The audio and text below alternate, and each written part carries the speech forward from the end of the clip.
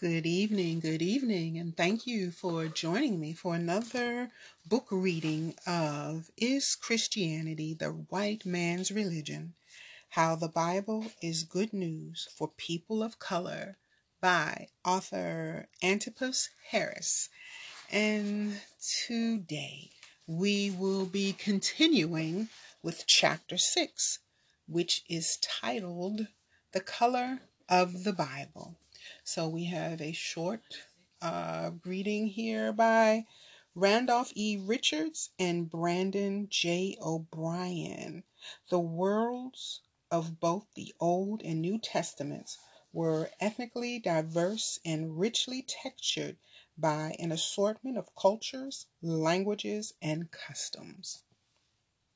Those who believe the myth that Christianity is the white man's religion also believe that the Bible is the white man's book. At the heart of this claim lies two assumptions. One is that Christianity has been historically used in South Africa, South America, Central America, the Caribbean, and the United States of America to prop up systems of oppression. The other assumption is that Jesus, Moses, and the rest of the cast of the Bible were white. Of course, these are not new claims or assumptions. The Bible has been under suspicion in every place people have suffered under the pressure of select Bible verses. In this chapter, I will address the color of the Bible, specifically considering the ruling assumption that most biblical characters had fair skin, straight hair, etc. There's an old story given to us by the 20th century writer Franz Kafka that goes something like this. Leopards routinely break into the temple and drink up all the wine in the sacrificial cups. The leopards do this over and over again until finally it becomes part of the ritual. Though simple, Kafka's story offers a parable of how rituals are developed through repetition to the extent that no one questions the corrections or even the implications at play. The marriage between Christianity and whiteness is a lot like Kafka's story. For thousands of years, Western Europeans commingled their ideas with Christian rhetoric. Then, in the 19th century, they widely distributed a picture of a white Jesus. Without realizing it, people in diverse cultures started buying into a faith and images of the faith that defied whiteness. Subliminally, the characters in the Bible became white, and the prominent images of baby Jesus, Jesus the teacher, and the crucified Christ that were all white were accepted without question. Let's pause and break down some important definitions. When talking about the color of the Bible, it's easy to fall back on terms such as race, ethnicity, or even nationality. But these terms are tricky to apply to an ancient Near Eastern context. Our modern categories about race did not exist 2,000 years ago. The meaning of these terms depends on the social situation from which they emerge, which was long after Jesus' death. We must be careful not to read our contemporary categories into ancient settings, as Craig Prentice notes in this book on the formation of race in Christianity. Biblical characters lived in an ancient Semitic, Mediterranean, and North African world, one in which modern understandings of white and black would have been meaningless. On the one hand, we must be careful not to read our modern categories of race back into the Bible too quickly. But on the other hand, the Bible was itself used by slave owners in America to create categories of race, whiteness, and blackness. The use of the Bible to create concepts of blackness and whiteness becomes even more perplexing when one considers that, in fact, very few people in the Bible had white skin. In fact, most of the central figures in the Bible were people of color and were born in different circumstances, including many of the biblical patriarchs and prophets stretching from Abraham to David and, yes, Jesus. Subchapter: People of Color in the Bible. Imagine a little dark-skinned baby born to an unmarried peasant girl named Mary. Impregnated under odd circumstances, Mary had already resisted any potential temptation to terminate her pregnancy. Then, shortly after the baby's birth, his poor, dark-skinned mom and stepdad were warned to flee as refugees to Egypt because of Herod's threat of infanticide, killing all the infants. Undoubtedly, they were embarrassed, frustrated, and stressed out, but deep down, they knew their baby's purpose was far bigger than his birth conditions. He was worth fighting for. Now, snap back. That image is closer to historical accuracy, with a backdrop of a version of Christianity that has supported hostility against dark-skinned people, teen mothers, and refugees, and often lacks support for the unborn and newborn babies. It is hard to believe that Jesus was a dark-skinned, protected child of an unmarried teenager and a refugee. Additionally, most of the authors of the books of the Bible were people of color. In the New Testament, the author of the Gospel of Mark was a Jew from Cyrene, which was located in the modern northeast region of Libya.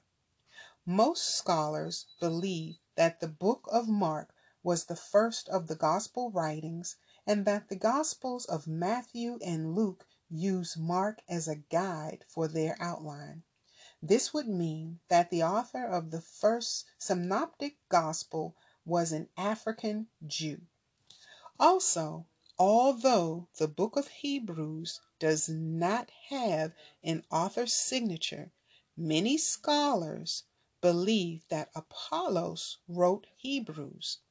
If this is the case, then Hebrews was also written by an African because Apollos was an Egyptian Jew from Alexandria. Subchapter: Ethnic Mixing in the Bible. The Bible features members from a kaleidoscope of ethnicities, from Israelites to Cushites, Egyptians to Babylonians, Romans to Jews, and North Africans to Greeks. The Bible contains rich ethnic threads with accompanying ideological influences. Most importantly, the Bible not only features an ethnically diverse cast of characters, but also a good chunk of the Hebrew Bible is dedicated to encouraging diversity, ethnic mixing, and border crossing. The Bible tells us repeatedly that the Lord favors those who leave the limits of their ethnic boundaries. In fact, God's initial command to Abraham in Genesis 12 is to go from your country and your kindred. Genesis 12:1, ESV translation. God is explicit that Abraham not remain with his own people. The first command God gives to the first biblical patriotic actively encourages mixing with an ethnically diverse group of people who are not kin to Abraham. Theologian Thomas C. Oden pointed out, cut Africa out of the Bible and Christian memory, and you have misplaced many pivotal scenes of salvation history. It is the story of the children of Abraham in Africa, Joseph in Africa, Moses in Africa, Mary, Joseph, and Jesus in Africa, and shortly thereafter, Mark and Perpetua and Athanasius and Augustine in Africa.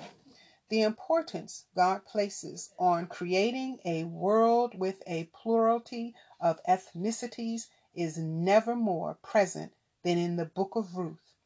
Here, a woman from the kingdom of Moab, today's Jordan, marries a man from the kingdom of Judah, today's Israel. Shortly thereafter, Ruth's husband dies. Ruth then travels to Bethlehem in Judah to work as a field hand for a man named Boaz, another Judean. The two eventually fall in love in a spectacular scene in a threshing floor and then marry. What is remarkable about the book is that it features What is remarkable about the book is that it features not one but two instances of a mixed ethnic marriage where a Moabite woman marries a Judean man, but the happily ever after does not end there. Ruth and the Moabite woman and Boaz, the Judean, eventually have a son they name Obed. By the book's end, we find out that Obed became the grandfather of King David. As it is written in the Gospels, Jesus is a descendant of King David. This means that the Son of God is born of mixed ethnicity. Yes, despite the Bible featuring mostly people of color and the Lord's frequent proclamations to encourage ethnic diversity, many today still imagine biblical Christians as mostly Europeans. The Apostle Paul says that for the sake of spreading the gospel, he has become all things to all people. If Christianity can be all things to all people, why then is whiteness treated as a universal biblical concept? Subchapter: Early Christians and European Rule. Modern Christian history is associated with the European ruling class, but that has not always been the case. At its inception, Christianity was at odds with the Roman Empire. The late 1st century and early 2nd century Roman ruling class and political elite were highly suspicious of the faith. They were offended that there were people who refused to worship Roman gods. Even worse, there were Europeans who abandoned their gods to follow the Jewish rabbi named Jesus. There are numerous historical instances in which those among the Roman cultural elite saw Christianity similarly to the way many see it today. As one scholar puts it, they believed that Christianity was a depraved, excessive, contagious, pernicious, new, and mischievous superstition. Religion, to put it bluntly, was what aristocrat Romans did. Superstition was what others did, especially those unseemly types from regions east of Italy. Pliny the Younger, an early 2nd century Roman governor, was so confused with the rise of Christianity in his region that he wrote an emergency dispatch to the Emperor Trajan. He explained that a number of Christians were brought before him. While the initial allegations are unclear, Pliny arbitrarily leveraged charges against Christians for their faith. He challenged them to deny Jesus. Some did, and their lives were spared. but others relentlessly held to their faith in Jesus, and Pliny executed them. The Roman governor was terrified by their bold Christian faith. He later wrote to the emperor, "This positiveness and inflexible obstinacy deserved to be punished." All of Rome grew nervous because the more the Romans persecuted Christians, the more the faith spread. The Romans adopted a don't ask, don't tell policy toward Christians. In his response to the governor, Trajan tells Pliny to punish Christians when their faith becomes apparent, but to refrain from seeking them out. For a while, Christianity remained a thorn in the side of the European ruling elite. There were intermittent periods of persecution and slaughter of Christians. But in AD 312, everything changed. Constantine became the emperor of Rome.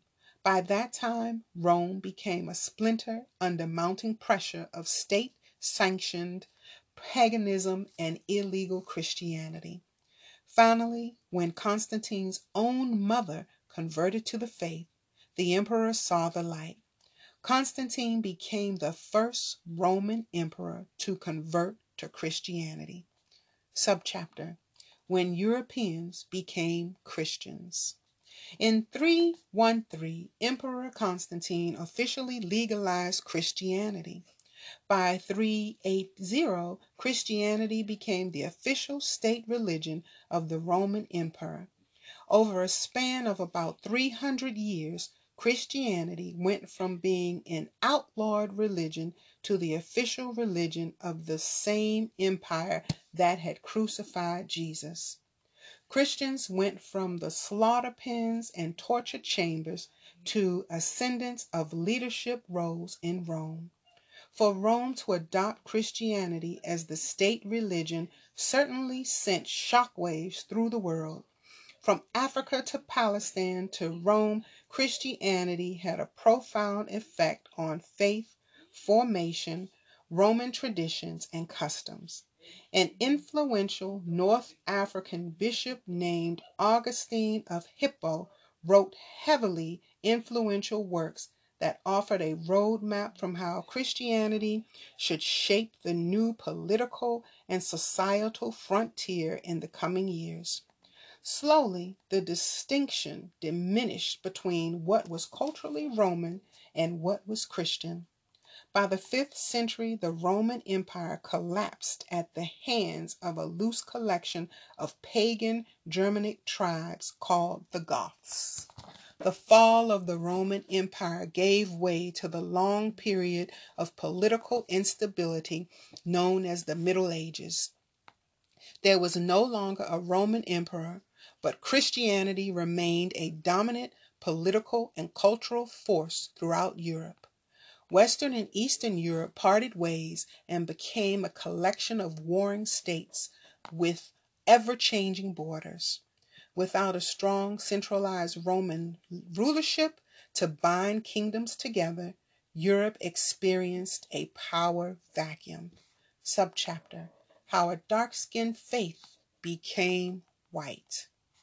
During the Middle Ages, the Church assumed political leadership. Catholic bishops and the Pope became local governors and rulers of towns. Bishops became local government officials in charge of administering justice, running the markets, and making treaties with other towns. As Christian leaders took on key political roles in the Middle Ages, Christianity became the vessel of preserving Roman culture. Once the Roman Empire fell to the Goths, Roman traditions were in danger of disappearing. The arts, letters, and culture of Rome, which had flourished only a few hundred years earlier, were in danger of being lost without a centralized power to preserve them. The political culture and religious realms were never entirely separate to begin with. But after the fall of Rome and the rise of Christians as state leaders, the marriage boundaries between the three became even more murky. Only 300 years earlier, Roman governors were calling Christianity a superstition.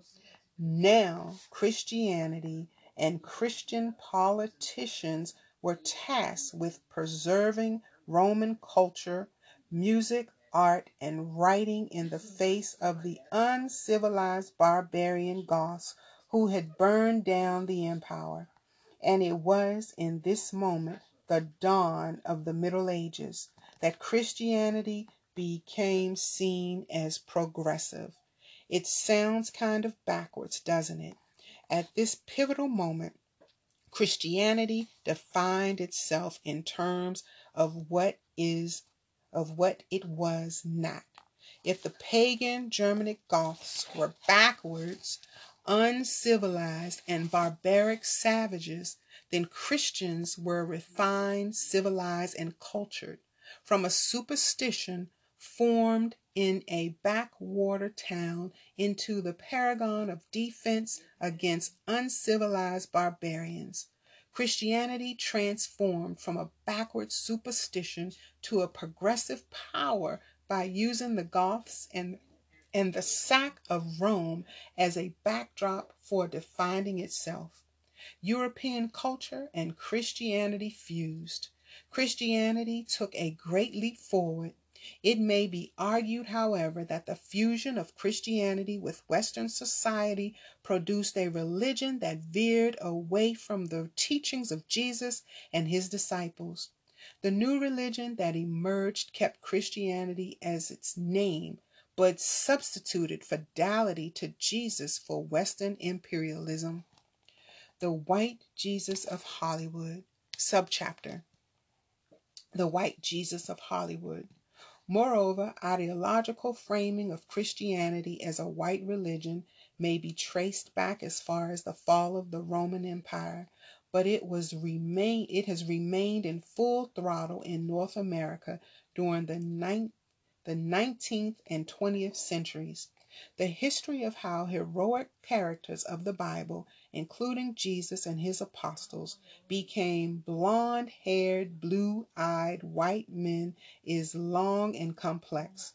There is not enough space in this chapter to peel back all the historical layers, but some key historical nuggets are worth covering to support the topic of this chapter. The white Jesus in American Christianity emerged in the early 19th century. There were rising tensions between abolitionists and slaveholders. Each group dug their heels into biblical interpretations that lent authority to their respective political cause. Particularly, slaveholders deployed images of a white Jesus, not only as a defense for enslaving people of color, but also as an icon of achievement to which non-white minorities would aspire. To be more like Jesus meant to think, act, and even try to look white. Slaveholders lorded over their slaves, perpetuating the colonization of their minds just as much as oppressing them socio-politically. As the Protestant religious revival known as the Second Great Awakening swept across America in the 1800s, the production of religious icons grew exponentially. White America needed a white Jesus with whom to identify and affirm its supremacy during slavery and later during the Jim Crow era. Historians Edward Blum and Paul Harvey note, whether through tracts, Sunday school cards, or church art, or on television and in movies, visual depiction of Christ lodged the idea of his whiteness deep within cultural conventions and individual psyches. The goal of the picture was to teach Christianity, but an unattended consequence was to create an often unspoken belief that Jesus was white. The widespread portrayal of a white Jesus became a staple in the American religious imagination, so much that many black Christians imagined Jesus as white. There was just no way Jesus was a man of color. Anything worth aspiring to, believing in, and worshiping was obviously white.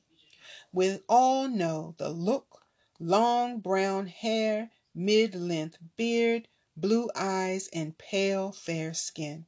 This image of Jesus came from Hollywood in the 1920s, and despite an abundance of historical evidence to the contrary, it has remained part of the Hollywood production of biblical stories well into the 21st century.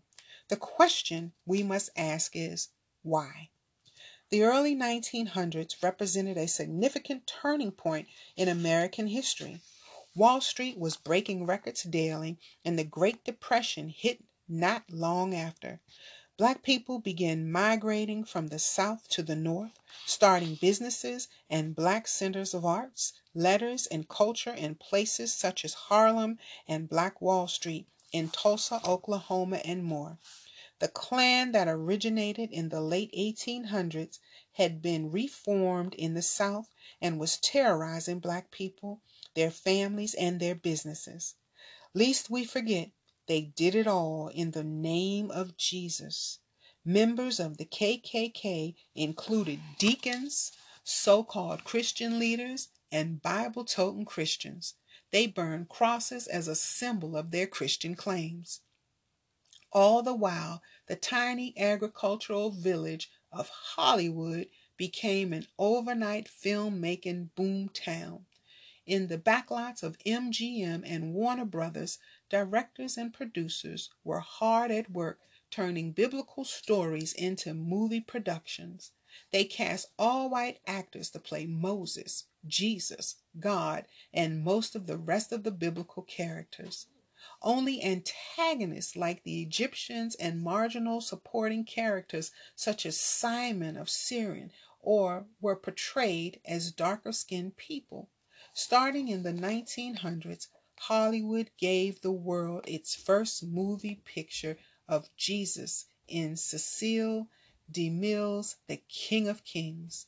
The opening fades from black into Jesus' white face looking back at viewers, the embodiment of a white savior, complete with a halo around his head.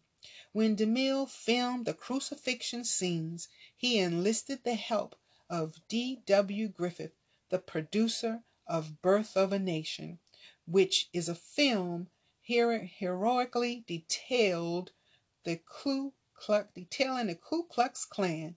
Upon the film's release, it was positively reviewed as being similar in style to Griffith's Birth of a Nation, not least of all because the film's heroes were all white. Though some call The King of Kings the most important picture ever made, others deplored it for its lack of authentic-looking Jesus. Jesus, one reviewer noted, was not white enough. For some, the image of Jesus in the movie needed to be white with blonde hair and blue eyes. Subchapter: Jesus in the Books. Around the same time as the release of The King of Kings, author Upton Sinclair wrote a short book called They Call Me Carpenter, a tale of the second coming.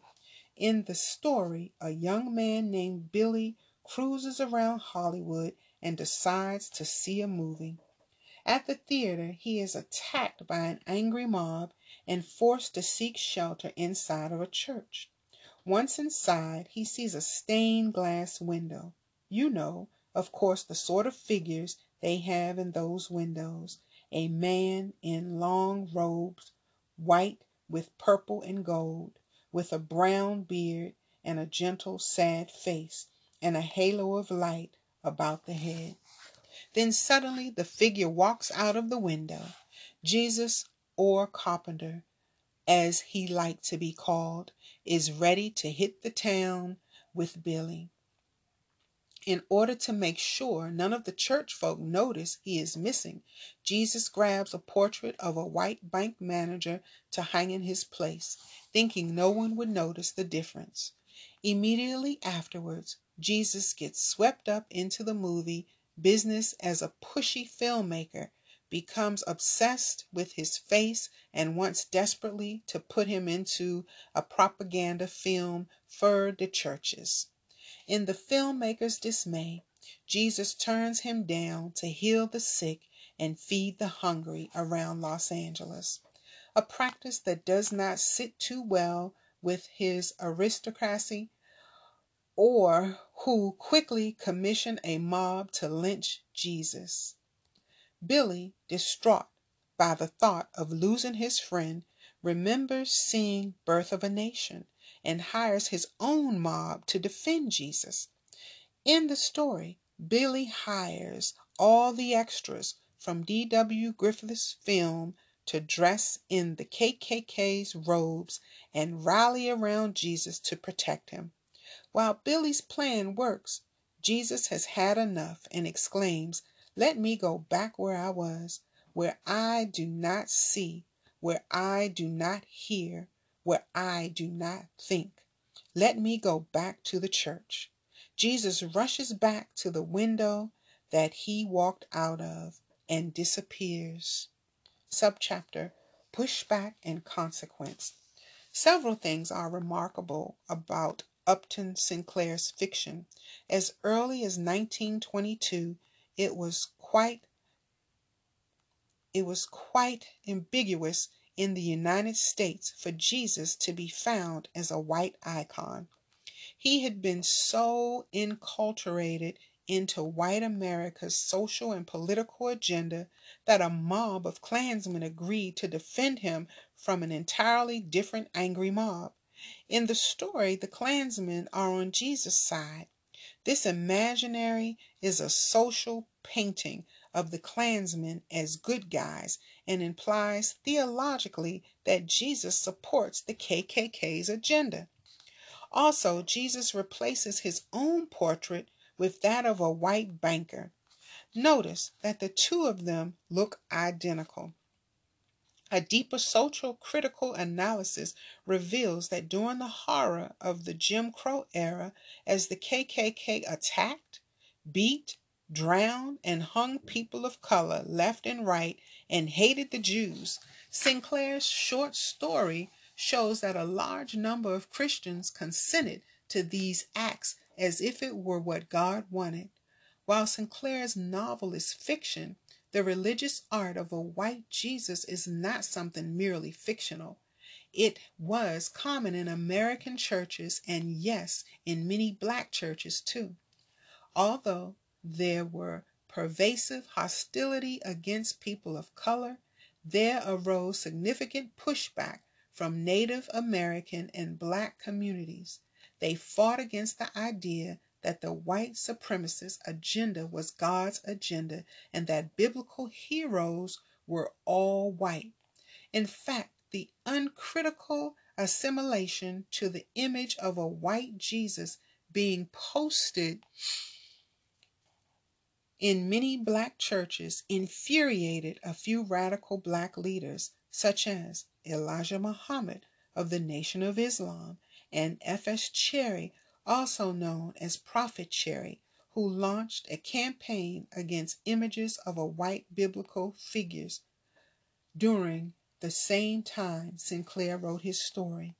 Prophet Cherry, founder of the Church of the Living God and key creator of the Black Israelites movement, was convinced that because the majority of the people in the Bible were from an Afro-Asiatic context, God and biblical figures such as Adam, Eve, and Jesus were physically black. Cherry made it his goal to strip churches of their white art. While preaching in a black church, he once pointed to a portrait of a white Jesus and said, "I'll give anybody $1,000 tomorrow night who can tell me who the hell that is." The white Bible of the 1920s and 1930s had lasting and damaging psychological consequences for young African Americans. Blum and Harvey reported a study from then head of Howard University's sociology department, E. Franklin Frazier, that highlights the malignancy, the of benefits that the Bible is composed of only white people. Fraser conducted a study asking numerous young African Americans, "Is God a white man?" Their answers were startling. One 21-year-old responded, "I never heard of him being a Negro, so he must have been a white man." People would think you were crazy if you told them he was a Negro, especially white people. Another 19-year-old added, "Negro or white, by the time white people got through, they made him white too." And finally, a college freshman remarked, "All the pictures I've seen, he was a white man. If by any chance he was anything else, the white people have taken great pains to make him a white man throughout these many, many years." Indeed, Hollywood did, and has continued over the past 20 years to portray biblical characters as white, despite overwhelming historical evidence that Jesus probably had dark olive skin.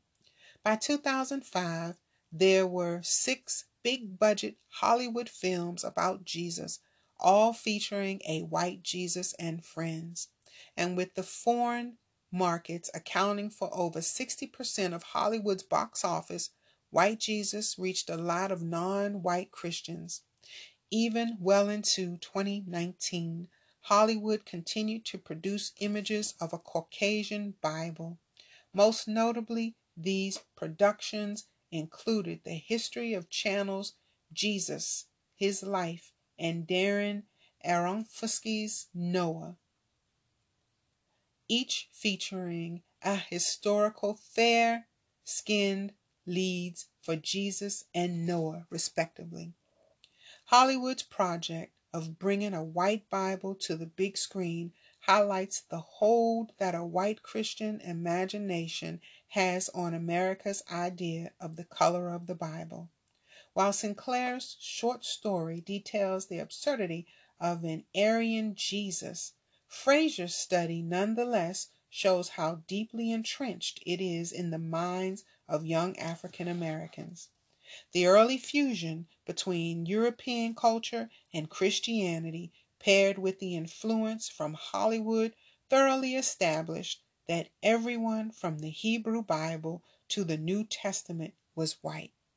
Despite early vocal critics over the abundant display of white biblical figures in books, movies, and churches, the historical inaccuracy of a white Bible has proved remarkably difficult to overturn. Living it out as we close this chapter. Race as we know it today did not exist in biblical times. The way history has contorted biblical characters to support European imperialistic agendas is a social construct. The reimage of the original diversity in Scripture and Christianity, we must first problematize this social manufactured concept of race. It has far too long imposed itself upon biblical history and the origins of the faith. Secondly, the Bible is chock full of ethnic and cultural diversity. An excavation of biblical history reveals that from Genesis to Revelation, God has affirmed people from the kaleidoscope of national, cultural, and social locations. History also confirms that Christianity was born out of the context of marginalized descendants of Abraham in first century Palestine, with a clear mission of drawing all of humanity onto equal footing as God's people. Christians must renew their commitment to God's agenda and abandon distorted images and claims on a racialized faith. Racialization runs interference with God's global agenda of love.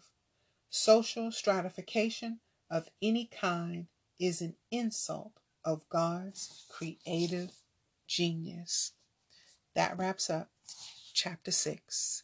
Thank you again for joining me for Is Christianity the White Man's Religion?